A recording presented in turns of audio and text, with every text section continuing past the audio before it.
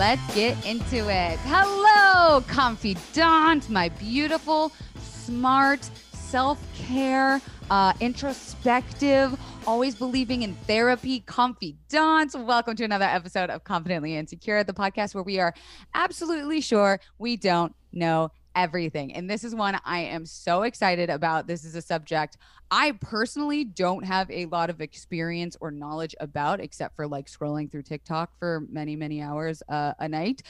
Even in my book about mental health, I decided not to touch too much onto it because it's such an unknown topic, which is why I'm so excited to bring our expert guest in today.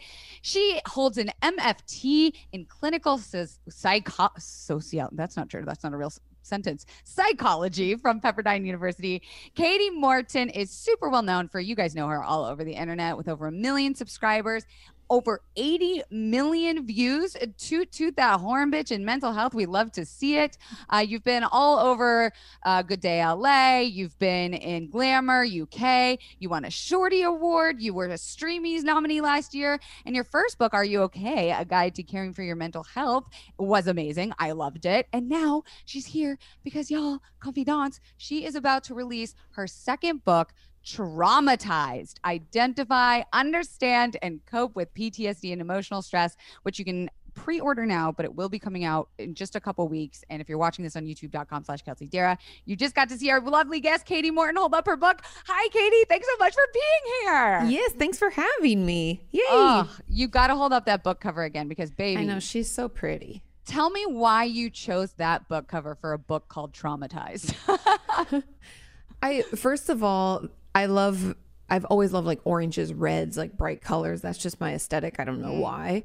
Maybe because they're like, I don't know, it's a very emotional color to me. It's like very powerful, right? Passionate. And so when it came to trauma, I definitely think of it as, and I know that people are like, well, this doesn't sound very hopeful, but it gets better. But I think of it as like an explosion in our life. And we don't often know just how much it's going to affect us. And I feel like, I don't know.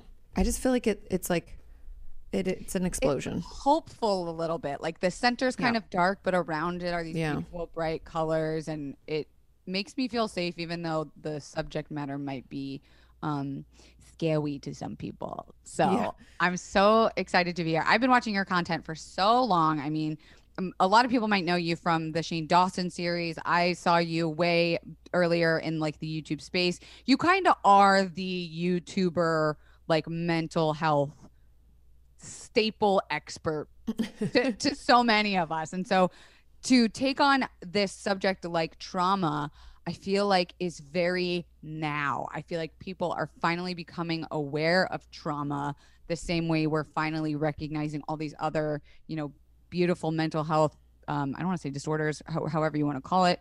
And it seems so now. Does that resonate with you?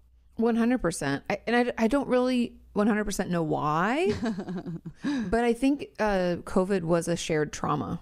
And I know that a lot of people might think, oh, you're being dramatic, but it was scary. We didn't know, like, the main basis for trauma. A lot of people are like, well, how do I know if I've been traumatized? Which there's a whole chapter on it in this book, because I feel like it's really important for people to know. It's just chapter 2, so we get right into it. Yeah. But the real way that we define it, or the way that we categorize trauma, is, did you fear for your life or the life of someone else? And I think we could say that COVID was scary to all of us. And I still, I'm sure everybody thinks this way, but like, I still think back to like the day before lockdown in LA, and my husband and I were like, I guess we should fill up the car with gas. And like, what do you like?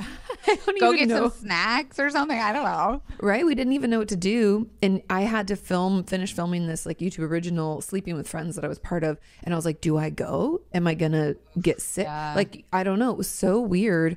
And to think that we're over a year and a half out of it and it's still affecting us is just fucking wild. And I would never have thought.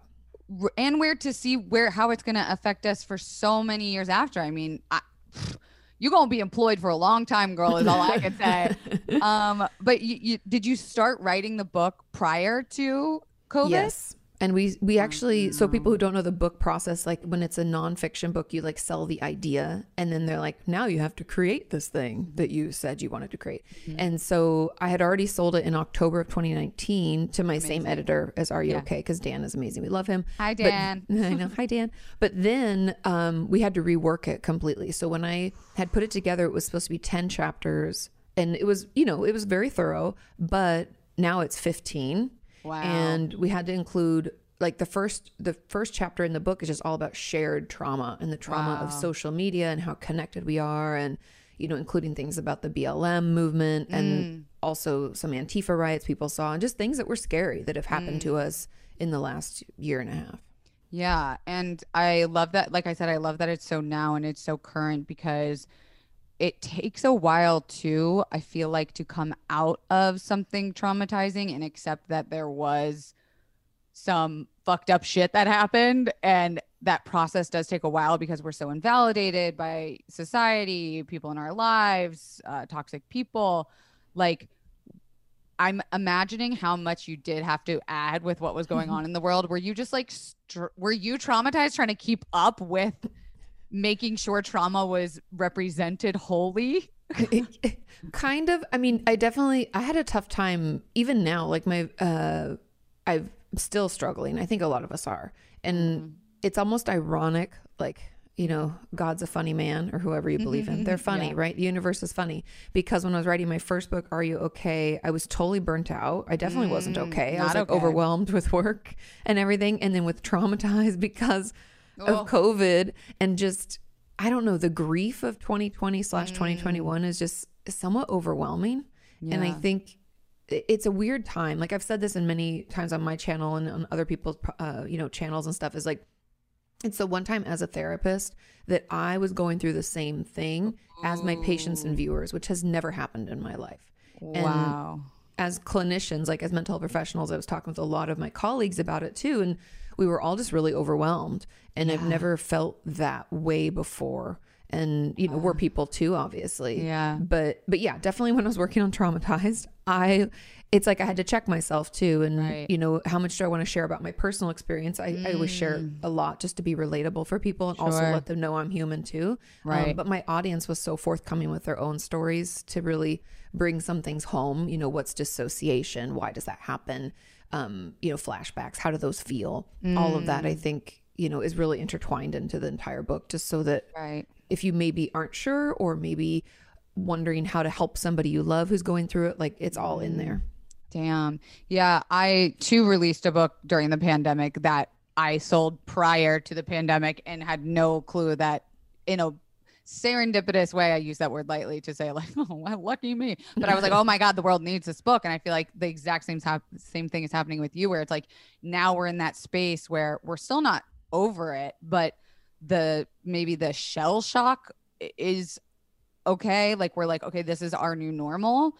And during the pandemic, I read Maybe You Should Talk to Someone by Lori Gottlieb, who talks a lot about needing therapists for therapists, and that therapists are humans too, that should be seen as equals. But I think during this time, people were like, we don't want an equal. We don't want like a relatable therapist who's like, yeah, sure. We want someone to tell us what the fuck to do. And when that control gets thrown wayside, like when we don't know who to go to, I think that that's also a piece of the trauma I noticed developing amongst myself and friends, is we were like, there's no point in watching the news. It's the same thing said over and over again a different way. No one in government seems to be fucking agreeing with each other. Like, no. I mean, like, how do you think that this is going to affect people as we realize this is our new normal? I mean, I think that we haven't even seen the ripple effects fully. I mean, I know statistically speaking that like relapse rates were up for drug and alcohol abuse. People who had been in recovery really had a tough time, and understandably so, right? Yeah. We're trying to cope with this thing that we've never dealt with, and we don't really know what to do, and we feel overwhelmed. And like you said, the news is chaos, and they're running like a ticker of how many people gotten sick. I'm like, this isn't helpful. Helping, yeah. You're making things worse. And not to mention just nobody agreeing with anybody and feeling so divided as a nation, those of us in the States, but I know the world feels that as well. Right. And yeah, I mean, I really think, I don't know if anybody else has noticed this, but there's been a lot of lot more aggression online, in person, people just super irritated and angry. And I think that's one of the first signs of what we're going to deal with. Because really, if we all agree, oh, we've been through a shared trauma, some of the symptoms of PTSD are things like irritability, hypervigilance, where you're like, ooh, is somebody gonna jump out of the bushes and get me? I don't know. I'm really scared. This seems overwhelming. Or like always assessing your environment for like a threat. Which can keeping on edge. Be like anxiety, which you talk about a lot. Sure do. It feels so bad. Yeah, but it's so, it keeps us alive. Right, right. But I think we'll see some of those symptoms, and then like lashing out at our loved ones. That's one of the things I know a lot of people who are in relationships with people with PTSD will say, like, well, they just fly off the handle so quickly. And then even dissociation, which I don't think people talk about enough. Like, oh, I don't remember how I got home. And it's not because it was late, and it's not because I was tired in any way. It's just, I just zoned out. Or like, wait, where'd 3 hours go? Yep. Don't know. Or days or weeks. I talk so much about disassociation and depersonalization in my book, because that was my scariest symptom when I first started experiencing panic attacks. That like, the anecdote or the metaphor I use in my book is the Truman Show, that like I just felt like nothing was real. I wasn't real. Things weren't real. And then I'd have these gaps of time where I don't remember how things went. And it took a long time for me to recognize that it was my brain and body trying to protect me rather than turn against me. And part of my healing process was like, oh, when this happens, I should be like, hey body, like, hey girl, like, I see what you're doing. I see you, but it's not useful right now and I don't need it, but like, thank you. And like, we'll pack that up for another time. But I want to go back to the word trauma specifically, because I think it's worth breaking down, right? Like in society, we believe that trauma is PTSD, that you have to be a soldier, that you have to have gone to war, that you have to have flashbacks, stuff that are like our, and I'm making air quotes, like crazy grandpa, like you don't want to scare him the wrong way. Like there's such a stereotype to what trauma is, that what I'm seeing being broken down a lot on TikTok is like, oh, no. Like there are so many other versions of trauma that we don't give credit to, that we don't give like PTSD to. And like, even myself, I went through a home invasion robbery in June, and I still am going through the process of like, something fucked up happened to me. I was violated. And that explains a lot of my stress right now, and going, this is not who I am normally. This is something that happened to me. So can you break down a little bit about like what trauma can actually be, and recognizing that and giving validity to that? Yeah, definitely. And what a great question, and what a great topic, because like you said, so often we associate it with things like I was in a huge accident, plane crash, car crash, something, crazy like that. Or I went to war and I'm a veteran. Initially, PTSD, for those of you who don't know, and I talk about it briefly in the book, is like it comes from the word shell shock, which is when they'd return from war, they like weren't the same and people didn't understand. And so that's kind of, even though it's very limiting now, at the time it was the birth of PTSD and understanding and research. So thank God for our veterans, and thank God for people doing the research. We've learned a lot. But now we realize that it's not just what you call like a big T trauma. Like I went to war. Big T. Yeah. I was in an accident. There's also little T traumas. And one of my really good friends and colleagues, she's a trauma specialist, Dr. Alexa Altman.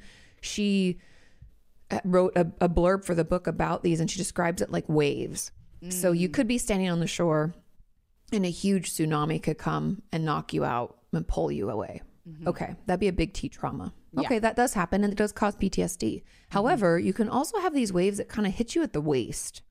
And it's like my parents got divorced. Ooh, I get hit by this wave. And then I'm trying to find my footing. If you've ever been on the beach, your feet kind of like sink in the sand, but it can like push you, and you try to catch your footing. And let's say another wave hits. Oh, I got bullied at school. Somebody was mean to me. Oh, okay. Then let's say we're trying to catch our footing. I got broken up with. A friend left me, or I got into an argument, or I had a close call with something. Insert, I've had a lot of patients and viewers tell me like close calls with pregnancy, close call with a car accident, close call with, maybe job loss. There's a lot of things that can happen to us, or we had to move a lot as a kid or even as an adult.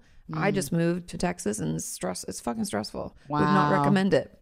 But, there's a lot of those things that then when you think of it in the wave analogy, if it keeps hitting us, we can't I can't get my footing. I can't feel okay. and I'm going to be washed out all the same as I would if it was just one big wave that came and took me. And the effects are just the same. And so I think instead of thinking of traumas in these big wave only, think of them as like how much, because your ability to get your footing is what's called resilience. Ooh. So it's like your bounce back factor, like how much shit can I take and still be okay? And everybody's is different. There's a lot of judgment around like, you know, well, how come so-and-so, especially if you have a sibling, you're like, hey, we grew up in the same environment and I'm like totally fucked up and my brother seems fine. Like what happened, right? Yeah.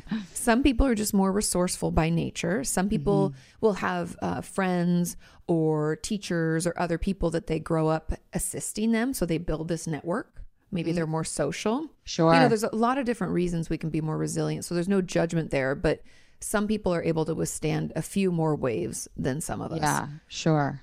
Yeah, that makes a lot of sense. And I love the analogy of like big T, little t, big wave, little wave, because I'm such a visual person, and like to literally attach like an incident in my life to that and see like how much that one knocked me off my feet versus this one, right? Like the robbery, when it happened, I felt like it just tapped my toes and I was like, I'm going to stomp on this. I'm going to fucking take care of it. And I'm going to move in less than 2 weeks. I'm going to get a new place. I'm going to pack up all my shit, blah, blah, blah, blah, deal with that and not be sleeping at the same time. And then I got to the new place and I was like, oh, this was a much larger T than I was like allowing myself to experience. And I'm doing everything I can that is accessible and affordable to like keep myself healthy. And I think that's a huge thing. I'm sure you get asked a bajillion times about like the cost of feeling okay and like the cost of what getting through trauma might be, but like, are there tangible things, I'm hoping also in the book, that give trauma less of a scary like mountain of money to look at to get through? Like we're not all just like lost causes. Definitely not lost causes. And it is unfortunate. I mean, it's part of the reason why my channel started was I never have felt like mental health information should be something behind a paywall. Like it's something we all have, so you should be able to access it and at least understand. Because sometimes we don't know what we don't know, right? Like so many people don't even know what questions to ask because you're like, well, shit, I don't even understand, right? Or like if you're having panic attacks and dissociating, a lot of times you're like, I'm losing my mind. Yeah, I don't have a word for this. Going crazy. That's what I call this. And so having some language to put to it can ensure that when we do reach out for help, at least we're able to ask for the right help, right? And that's a ton of stuff in the book, as well as takeaways and homework assignments and things you can do at your own pace. Again, no pressure to go fast, no pressure to go chapter to chapter. You can jump around, you know, it definitely builds, but let's say you're like, I don't really care so much about what PTSD is. I want to know what the hell to do now that I feel that way, you know? Sure. So you can jump in towards the end of the book where it's more about treatment options. But there are luckily some silver lining to COVID is that the price and access of therapy it's come down, and there's so many people available. Yes. So resources like Talkspace, BetterHelp, or other online therapy options, amazing. Cannot recommend them enough. I know some people are like, oh, I didn't find the right therapist. They'll switch you right over. I don't like them. Boom. Yes. Nothing we got personal. BetterHelp on this podcast, and literally I'm like, it's like Bumble. You don't like it, you just swipe next. Yeah. Next. And as a therapist, even in my office, I don't take that personally. No, you need to feel connected. It's about you. It's not about me. No, you know, like when I find a therapist, they need to be older than me, and I like a hippy dippy old lady with long hair. I don't know why. I just prefer got a type.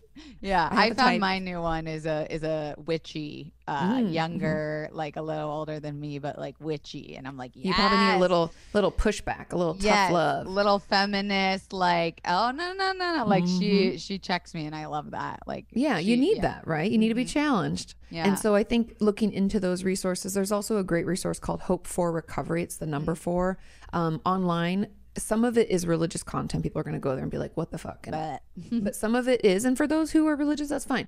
But there's also groups just trauma based or eating disorder based. They offer free groups to people. Wow. And a lot of therapists, myself including, you know, we've like volunteered or offered our time to help out. And I think it's just a really great, so there's tons of resources is what I'm getting at. Yeah. And I think there's also groups on Facebook for peer support. You know, there's a lot of ways we can access things. But also know that when you go to see a professional such as myself, we always work on a sliding scale. And that's the terminology you should use is when you go in, just say like, hey, do you work on a sliding scale? Yes. And then come knowing what you can afford and be honest too, because I can't tell you how many patients I've had who like, and this isn't judgment. It's just honest conversation. They'll be like, sit down with like a Burberry purse and a Bentley keychain and try to complain to me about my costs. And therapists have to make a living. Right. But we don't get into what we do to become millionaires because that's never going to happen. No. So we always, I mean, I've seen many patients for like $20 an hour for free for a while they're getting a new job, a half cost, you know. So therapists do leave room in their schedule, and there's nothing wrong with asking them, but just be honest with yourself too, because even for me, like my therapist in LA before we moved was $175 a week, which is a lot. And my copay with my insurance thing was like $70 something. Manageable. And I could afford that. Like, okay, I just won't go out to eat one time extra. Like you can budget it. Yes. You know, you just have to prioritize it, which I know sucks, but we prioritize other things. Like I'm still, you know, you pay your bills and stuff. And so you got a roof on your head. And I get my hair cut, you know, there's things that you do. So just consider that and know that there are free resources. There are cheaper resources, and then also just budgeting it out so that you can do it long term, because a lot of people will say, well, I can afford a few sessions. No. I mean, it's not a lifelong commitment necessarily. For me, it is.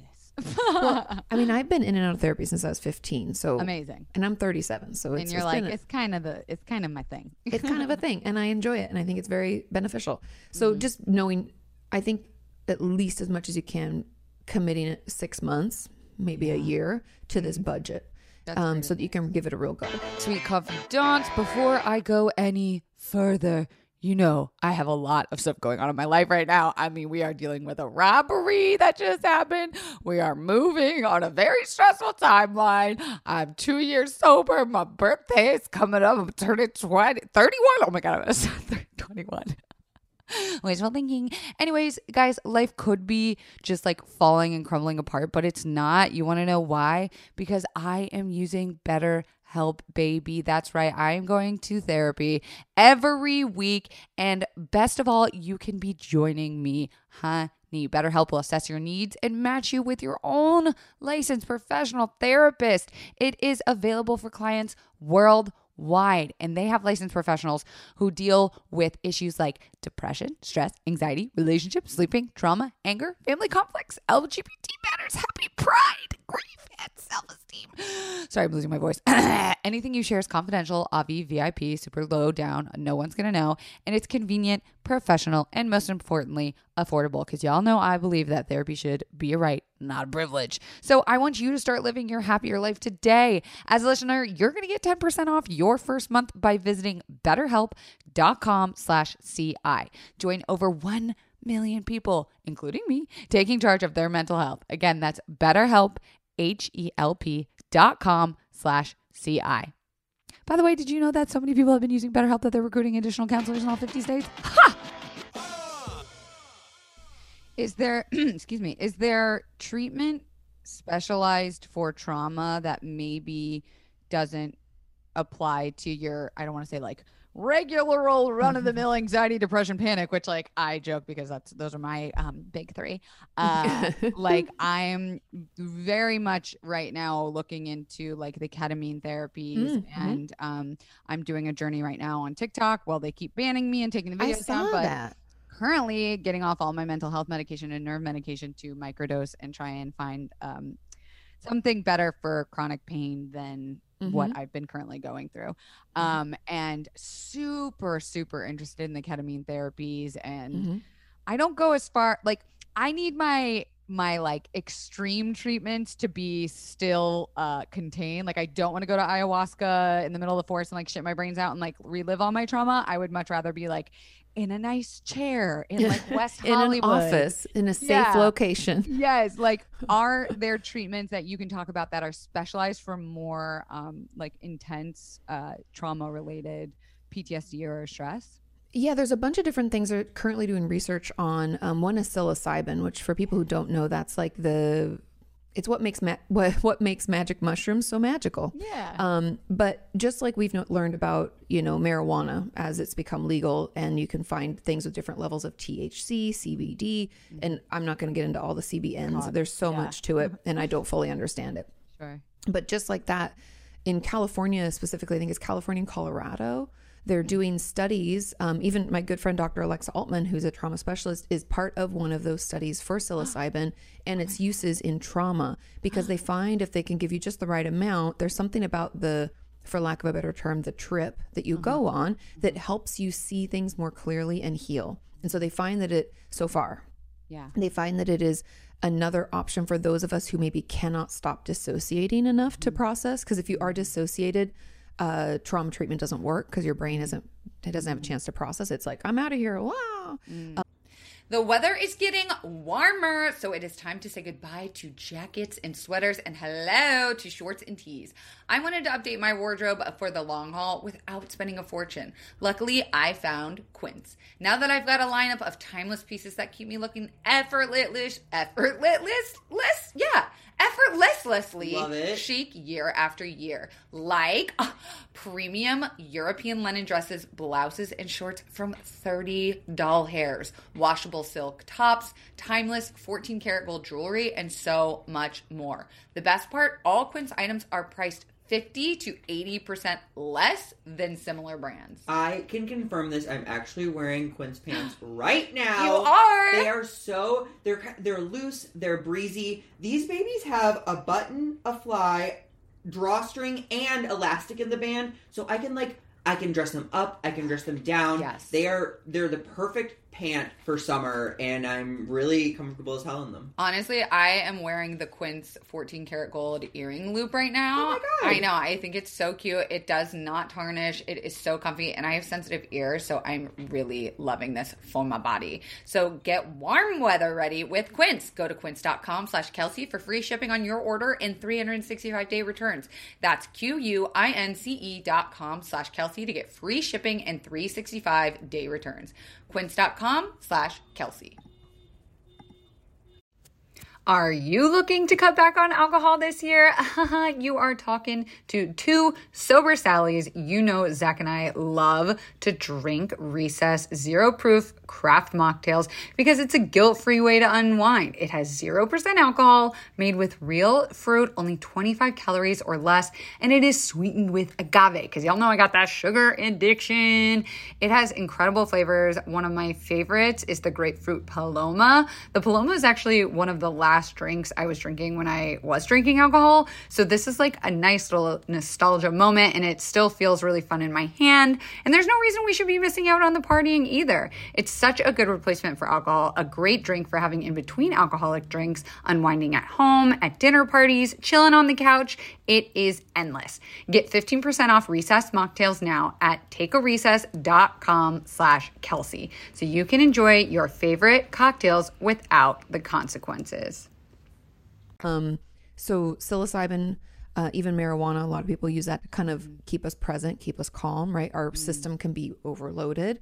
And then there's also ketamine treatment has been super beneficial for many of my patients over the years. For those of you who don't know, it's been legalized and used as treatment for a long time for my extremely suicidal patients. And usually you have to go in for an infusion, and it's very time consuming, and that's been Expensive. It's super expensive. And that's been what's kind of held some of my patients back from taking the leap, is that you have to go in so many times a week and it's 30 minutes or an hour each time.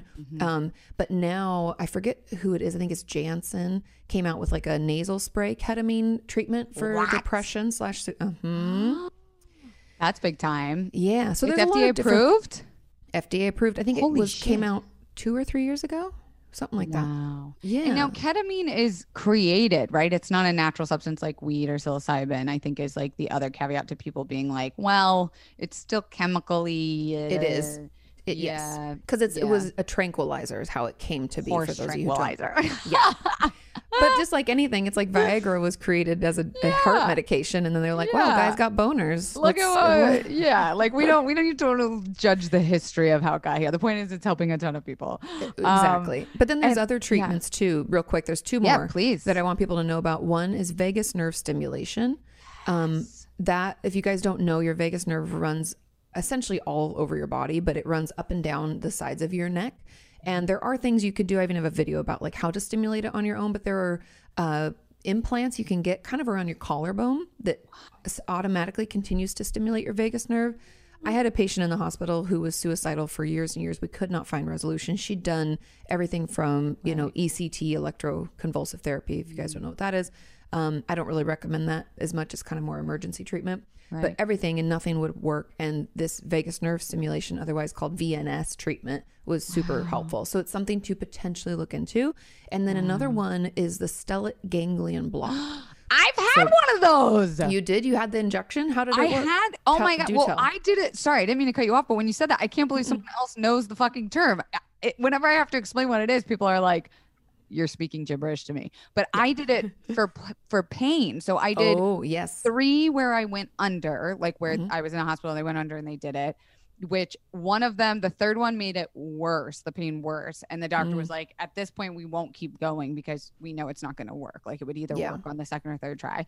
And then the second time I did it, I was awake and they went up through my fucking nose. Oh, you're kidding. Get it into the back of, like, I can't even show you where they went because it's in the middle of my head essentially. And I grabbed the doctor's hand and I like yanked his hand out of my like face because he didn't like tell you properly what he was gonna explain. do. Like he said, we're gonna go up in there and then we're gonna spray this injection on the nerve and that should help. The pain was like it felt like an ice pick in my brain, and I was like, absolutely not. So that's crazy. I know. So I never got the full effect of that second one, but I did do 3 of the going under one. But how the fuck does it relate to trauma? What the fuck? I know. So it's been around since the 20s for pain and other nerve issues, right? Which usually includes pain, but for some people also like swallowing and things, the muscles. So the stellate ganglion is a nerve. And again, I'm not a neurologist. So this is like basic understanding from a therapist to talk to a patient about it so they can go be assessed. Yeah. So there is a nerve that runs down around your neck and kind of into your chest a little bit. And they find that those who have been traumatized, especially repeatedly, which we would call complex PTSD or CPTSD, have like a whole tree. Like this nerve has just grown roots and it is like spreading through your body. And they find that the more roots this has, the worse the symptoms are. And when you do stellate ganglion block, it essentially cuts off those roots and they die. And wouldn't you know, some of my viewers have had it done, and hypervigilance down, feeling completely impulsive and overwhelmed by emotion, those symptoms go down. So a lot of the PTSD symptoms can be resolved. Now, again, I always recommend these treatments with therapy, you know, of course, because it gives you the best outcome. Yeah. But if we know a lot of those symptoms are coming from our nervous system specifically, which I know is, you know, as a therapist, I know like fight, flight, freeze is what can kind of fuck us up for a long, you know, it's helpful, but also hurtful. Right. If we can shrink that nerve, it's usually 1 or 2 treatments, but sometimes 3. Again, see a neurologist, get assessed, but they find resolution, and they don't fully understand why, just like anything nerve related, but they just assume that the growth of those nerves is actually what ends up giving us those horrific symptoms. Shit. Because like my very weird, rare nerve injury is impossible to like physically see. They can only go based on like the symptoms, the numbness in my face, the nerve injury, like the actual jaw surgeries that I've had. And like I'm always asking myself, I'm like, where the fuck is Elon Musk? Like, why can't he invent something that regrows nerves in like a healthy way? But I didn't realize like regenerating nerves could contain like creating more synapses essentially would create more symptoms, which totally fucking makes sense. Yeah, so but you just don't think about it that way. Do you know what I mean? We never talk about nerves as they like grow all wild and crazy. Right. Or like how they pertain to mental health. When I think of nerve, I think of pain. So I'm never thinking of it as like the vagus nerve being something that is continually stimulating that fight or flight response, or like the being calm response.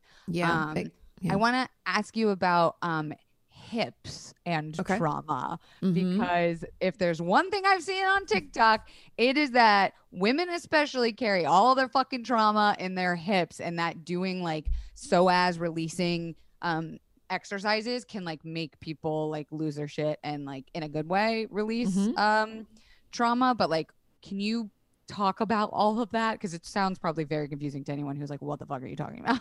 Yeah. Well, I'm a huge yoga fan, and they're always like, they talk about how you hold your anger and your pain in your hips and like stretching them out is really important. And if you think about it, just from a logical perspective, if we were going to protect ourselves, what would we do? We'd curl into a ball. You'd pull your legs up into yourself, right? You'd use those muscles to fetal position. Yeah, exactly. And there's a ton of research. If people want to really get nerdy with it, you can go learn about Dr. Peter Levine and somatic experiencing. So somatic experience is essentially like healing through movement. And talking about the nervous system, when we are pushed into our stress response, so something happens and we feel extremely overwhelmed and we go into fight flight. And everybody's heard of fight or flight. Yeah. It's when our amygdala sounds the alarm in our brain and it shuts off our prefrontal cortex. Now, our prefrontal cortex is like kind of the adult or responsible, organized part of us. Yeah. It's like responsible for us to like thinking out 5 steps in advance and like, what do we want to do? That's offline. Yeah. So we're just in impulse mode. We're just making decisions, doing things quickly. Now, when we're stuck in that for a long period of time, we get symptoms of PTSD, right? And Peter Levine was out at a safari on vacation in Africa. And he was like, so these gazelles get chased by predators all day long. Yeah, yet they don't show any signs of PTSD. They don't like try to fight with each other. They're not hyper vigilant. They just like, oh, we heard something, graceful. We run. They're very graceful, and they just flight so easily, right? They run away. And he noticed that when they got to safety in like a little cove, they do these full body shakes. And we've all seen animals do it. Really? And that shake, he believes, completes the stress response, meaning when we get it pushed into fight or flight and we can actually take movement to get rid of that, we release that energy. Right. But as humans, when we don't feel that we can fight or run away, we freeze. And it's in the freeze state that he believed trauma was born. And so he did a bunch of research. He came back to the States and he was like, oh my God, I have to try this out. And so he had a bunch of people do these body shapes and movements to help them release that stress and that fight flight energy, and PTSD symptoms went down. And so I don't specialize in somatic experience, and it goes way deeper than that. But I've seen it help fucking people big time. Yeah. And I think that is why the hips and moving in certain ways and stretching out certain parts of our body, I've been telling people during COVID, and I've been doing it personally, is just take a body shake in the middle of the day, like for 20 seconds. You just really shake out like a dog out of the bath, from the top of your head to the bottom of your feet. And yes, it's okay to get out of breath. I do too. It's it's a lot of movement, but it really feels good. And because I'm more of the anxious type too, if I go try to lay down to go to bed and my brain's like, what about this? Do you think about this? Oh my God, you're so stupid. Why'd you do that? I get up, I shake out, and I feel better. And it sounds weird and it looks weird, but it works. But it's also like, where do you think that term, like, I'm so bottled up, or like I'm keeping all my emotions bottled up? It's like, you got to be like a soda and fizz shake, get that shit out. Like, it's so pressured. Yeah. There's so many mental illness or like, mental management that applies to that. Like, I'm even thinking just even like about depression is like, you don't want to move. Like, your body's physically telling you the opposite, which like makes a lot of fucking sense. Or like with psychosis, it feels like there's like a cap that's like burst off the top and there's all this like blah, blah, blah, energy, blah, blah, blah. Like, it makes so much sense that, I mean, it always fucking goes back to this, that like the mind and body have to be treated as one thing. And like, hello, that's all I fucking do. I'm sure you two are also like just preaching about treating the body as a whole. We can't just focus on like this one specific thing. And I think with like trauma specifically, people might be anti-treatment because they're like, I'm not trying to relive this experience, or like, I finally got over that thing, or like for me, it was the surgery that gave me my chronic pain. And in my head, I think I've let it go. Like, I feel like I've been like, I'm never going to get the apology from the doctor, so I must forgive and move on. And like, but truly in my fucking bones, baby, in my bones, there's still so much anger and frustration. And like, I think with thinking about trauma at big T or little T, we don't even want to fucking go there. Well, it feels overwhelming, right? Yeah. It's scary. Especially, that's the interesting thing about anger specifically, because as a person I don't like anger either. Yeah. Anti-confrontation over here. Don't like confrontation. Makes me super stressed out. I get really anxious. Yeah, exactly. And then even if I do get angry, I cry. And then I'm like, God damn it. Why am I crying? I'm actually really mad. Yeah. Yep. So, but we do, as people in general, we need to figure out healthy ways to express anger and know that anger is just as good and just as healthy and happy for us as like excitement or joy. And not to mention, I do want to throw this out there. If anybody else out there has struggled with the positive, what we'd call, I don't like to call them positive or negative, but I'm using air quotes for those listening. Sure. The positive emotions like happiness, joy, those can feel just as scary. I'm not here to tell you that they can't, but a lot of especially my trauma patients will tell me that they are waiting for the next shoe to drop, right? So if I feel good, how long? When am I going to feel terrible? Because I'd assume that will happen. Yeah, and it feels just as uneasy. But we need to find healthy ways to express anger, healthy ways to talk about anger. I mean, honestly, I used to write like nasty letters that I never give and just tear them up. And I can't type them. It doesn't work as well. I have to write them out physically. Handwrite it. Yep. And then, even just screaming some angry music in your car, any way that you can get it out, because anger is usually a secondary emotion hiding something else, right? Meaning it's hiding usually it's hurt or pain, right? It's because I call it puffer fishing, right? Anger's puffer fishing. I'm like, I protect. Yeah.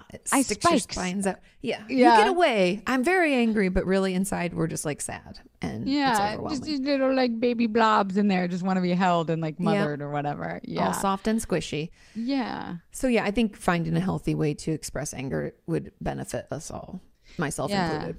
Yeah. And I think there's you talk about the waiting for the other shoe to drop. Like it reminded me that there are some people I've run into in my life, especially like when you talk about Facebook groups and stuff. I'm a part of a lot of these like chronic pain management or like, my diagnosis specific management.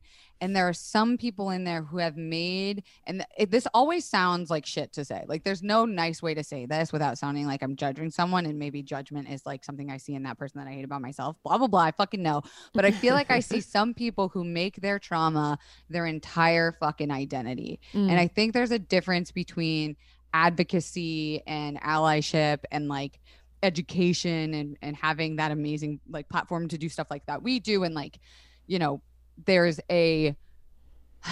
like a, I don't even know what the word is, but I see some people where I'm like, do you want to get better? Like, do you want to heal? And that's a shitty thing to fucking say, because here I am still in pain and like still not forgiving, the doctor that sure. But like, I feel like I've been able to find other things in my life that represent who I am. Do you ever notice that like once something traumatizing has happened to someone, it becomes their entire life and identity, and how we can maybe show more compassion to those people? This is a personal question. Clearly I'm struggling with showing compassion to these kinds of people. No, but I think it's very, it differs from person to person. So there's people like you who are like, yeah, I'm still in it, but like it doesn't define who I am. It's a part of who I am. Right.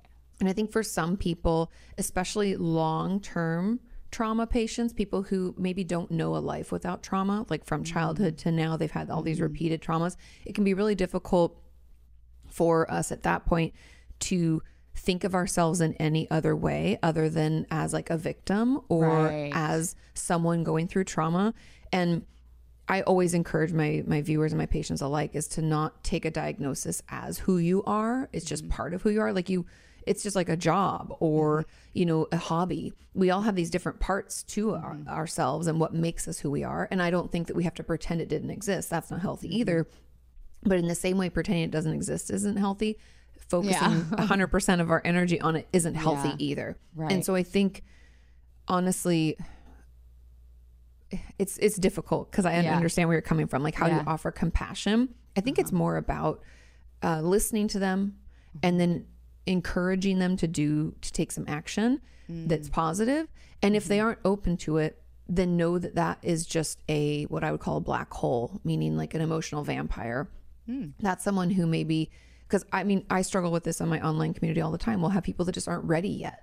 you know, and I'm like, hey, come back around when you're ready, or you can listen from the sidelines. But if you're asking for help and then people offer it and you're not willing to accept it, that's like an effort and futility for those of, it's an energy suck. Right. And so I mean, I guess it'd be, my best advice is to either just be more particular about who you talk to. Yeah. You know, and then, because there's nothing wrong with that. We all get to decide who we want to are in our sphere. Yeah. And then second is like, you can offer support if they want it. And if they don't, just know that you don't have to engage because they're not ready yet. They're just, they just need some time. They're just, you know, kind of wallflowers watching from the peripheral because they can't separate it yet. It is, that's why, I mean, I specialize in eating disorders and self-injury work. And I'm always encouraging people to like talk about their eating disorder. It's not them. It's this nasty negative voice, or it's, you know, it's this shit talking part of ourselves that just puts us down. Like seeing it as separate, I think, is the most helpful and for us to be able to work through it and move past. Yeah. Wow. God, you have me. I'm like, I feel like I'm watching someone else's podcast. I'm like just listening to you. Like normally I'm so focused on like, okay, where am I going to turn this question into but I'm just like, my mouth is a little bit open and I just feel like I'm learning so much. I'm like, oh my God, what is the book going to be like? I mean, like, holy shit. I know we're running out of time, but I want to ask one question. Maybe it's not the best one to land on, but whatever. This podcast isn't perfect. How much, like, how many excuses do we allow people with trauma to give us? And I don't mean excuses because they're not excuses, but like, how long do we allow either toxic behavior or like hurting themselves or hurting the relationship? Like, how much do we allow? How much room do we allow? How much of that third nasty piece of like the relationship do we allow in people's lives who have experienced trauma before we get to go like, you know what? Yeah, I need to protect myself. Like, is there a level that we should feel? Or I mean, I wish there's like a number I could put on it and be like, they get 40 2 times. I know. And then you're like, no. Yeah. It's more like if they're working at it and they're communicating with you, then that's their effort. And you need to see that effort. And I know people out there are like, well, I can't even talk about it. Bring them into therapy, write them a letter. There are more ways to communicate than just through talking in a conversation. You know, if you can't get yourself up to do that, let's enlist some of these other supports. So if we find that they're doing their best and they're trying to get better, that is key. That's the first component. Then the second is you as a person get to decide who you allow in your life and for how long. And that doesn't make you a bad person. That doesn't make the person with the trauma a bad person. I talked about this in Are You Okay?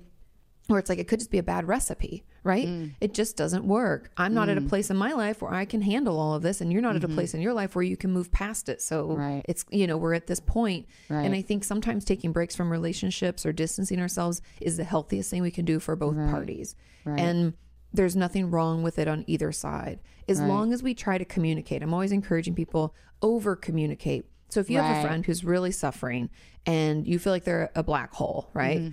You're giving all the advice. You've read all the books.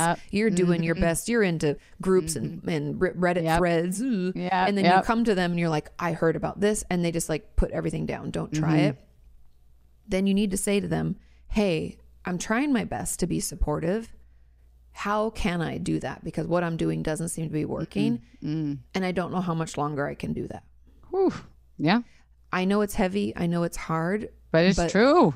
And the non-confrontational people that we are, ghosting isn't the best. Let's be honest. No, and but we ends up would causing rather us do more it. anxiety. We'd rather do that than just ask someone what we can do to help. But I'm here to tell you that the stress of having that conversation will maybe last a couple of days, but the anxiety of just ghosting will go on for months and months. So I just always say that the give anticipation is worse than the actual thing. I promise you. And then it's done. Then you've done it versus the build of ghosting where you're like, oh, and they texted. We get why stress yourself out more? No.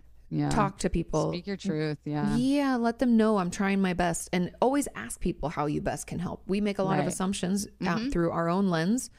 Let them tell you, and then if you're able to give that, give that. If you're not, let them know. You know, that's so important. And then just holding that boundary. And this is the hardest thing my audience tells me. And I know personally it's the hardest, but once you've told them, hey, you know, I can't be a dumping ground for this anymore. I'm feeling overwhelmed. I'm working on myself. I love you, but I can't, kind of, you know, then when they come to you and try to do it again, because they'll probably forget because they're human too, then we have to say, hey, remember, I can't do this anymore. I'm going to hang up. I love you, but I can't be this person for you anymore. Yeah. And I know that that's hard. And I know other people who are hurting, it's going to be hurtful. But if someone can't do it, they can't do it. And we have to protect ourselves and the others, because what this ends up leading up to is either like the ghosting or maybe an outburst where we say things we don't mean and we get angry. And we just, if we'd communicate more with each other, we'd have a lot less pain and hurt and toxic relationships. And I think too, like, maybe this is a better wrap up than like, people suck out there, but there's like, you know, I think a lot of people will, my mind immediately went to like serial killers. I'm like, oh, serial killers like went through so much, like they were traumatized, like hurt people, right? Or like, you know, I'm thinking of some friends' parents who went through like really traumatic childhoods, and that's why they're shitty parents. And like my friends have to be the ones to break the cycle or whatever. And I feel like the overarching message, even if like this book wouldn't exactly particularly apply to your personal situation, is like educating yourself on it. Because to even be able to recognize it and call it out and like be able to have that conversation with someone about trauma, even if they're like, I'm fine, I don't have trauma, what are you talking about? Like my mother beating the shit out of me as a child wasn't like, it didn't affect me, I became stronger of it. Like that generation is like what I'm thinking of. Even just taking that step to like show you care enough to educate yourself, to me would like allow me to sleep better at night, you know, to be able to be like, I did everything I could, or like I'm doing everything I could, and knowing that like people change and they have to change. 100%. Yeah. And I think in general, we all suffer from the human condition. The more we can learn about it and learn about ourselves, the better, right? Because it can make us not only more compassionate to other people in relationships with, but also to ourselves, which I think ends up oozing out into our relationships, right? How we talk to ourselves slowly erodes and can be good or bad, and you know, cause all sorts of other issues. Yeah, that was the quickest 50-minute podcast I've ever done. Like I said, I literally was just watching like can you please tell us and the confidants where we can get your book? Yes, follow you. It's called Traumatized by KATI Morton, and you can find it anywhere books are sold. There's links in all of my social descriptions too, if you just want to click over, and you know, below here. And it's all just KATI Morton. You can find me. And it also, the audiobook will be available in Kindle and all those kinds of versions. Ooh, I'm such an audiobook whore right now, because like I'm finding my ADHD impossible to just sit still. And so I find that even if I'm just like literally walking back and forth in my living room, I can at least be like learning while I'm doing so. Yeah, so great multitasking. Yeah, especially if you're someone like me that's like, I don't know if I can like sit down for an hour. Put those fucking headphones in, baby, listen. And you're, I'm sure, I've never done an audiobook because mine was a workbook, so I couldn't do And now you would write a space here for whatever. Yeah. But I'm obsessed with listening to you. I could probably finish that book in a day. That's gonna be. I'm very excited, and it comes out September 7th. Yep. Whoop whoop. I love that. All right, KATI Morton, thank you so much for being on this podcast and talking about such a fantastic subject so eloquently. It's always fun to talk about mental health with those other people who are like just as obsessed as I am with talking about mental health. So I so appreciate you. Of course. Don't forget, you can follow KATI in all the links below. Definitely check out her book. Don't forget to rate this podcast 5 stars. If it's not 5 stars, please don't rate it. I'm very sensitive. And we will see you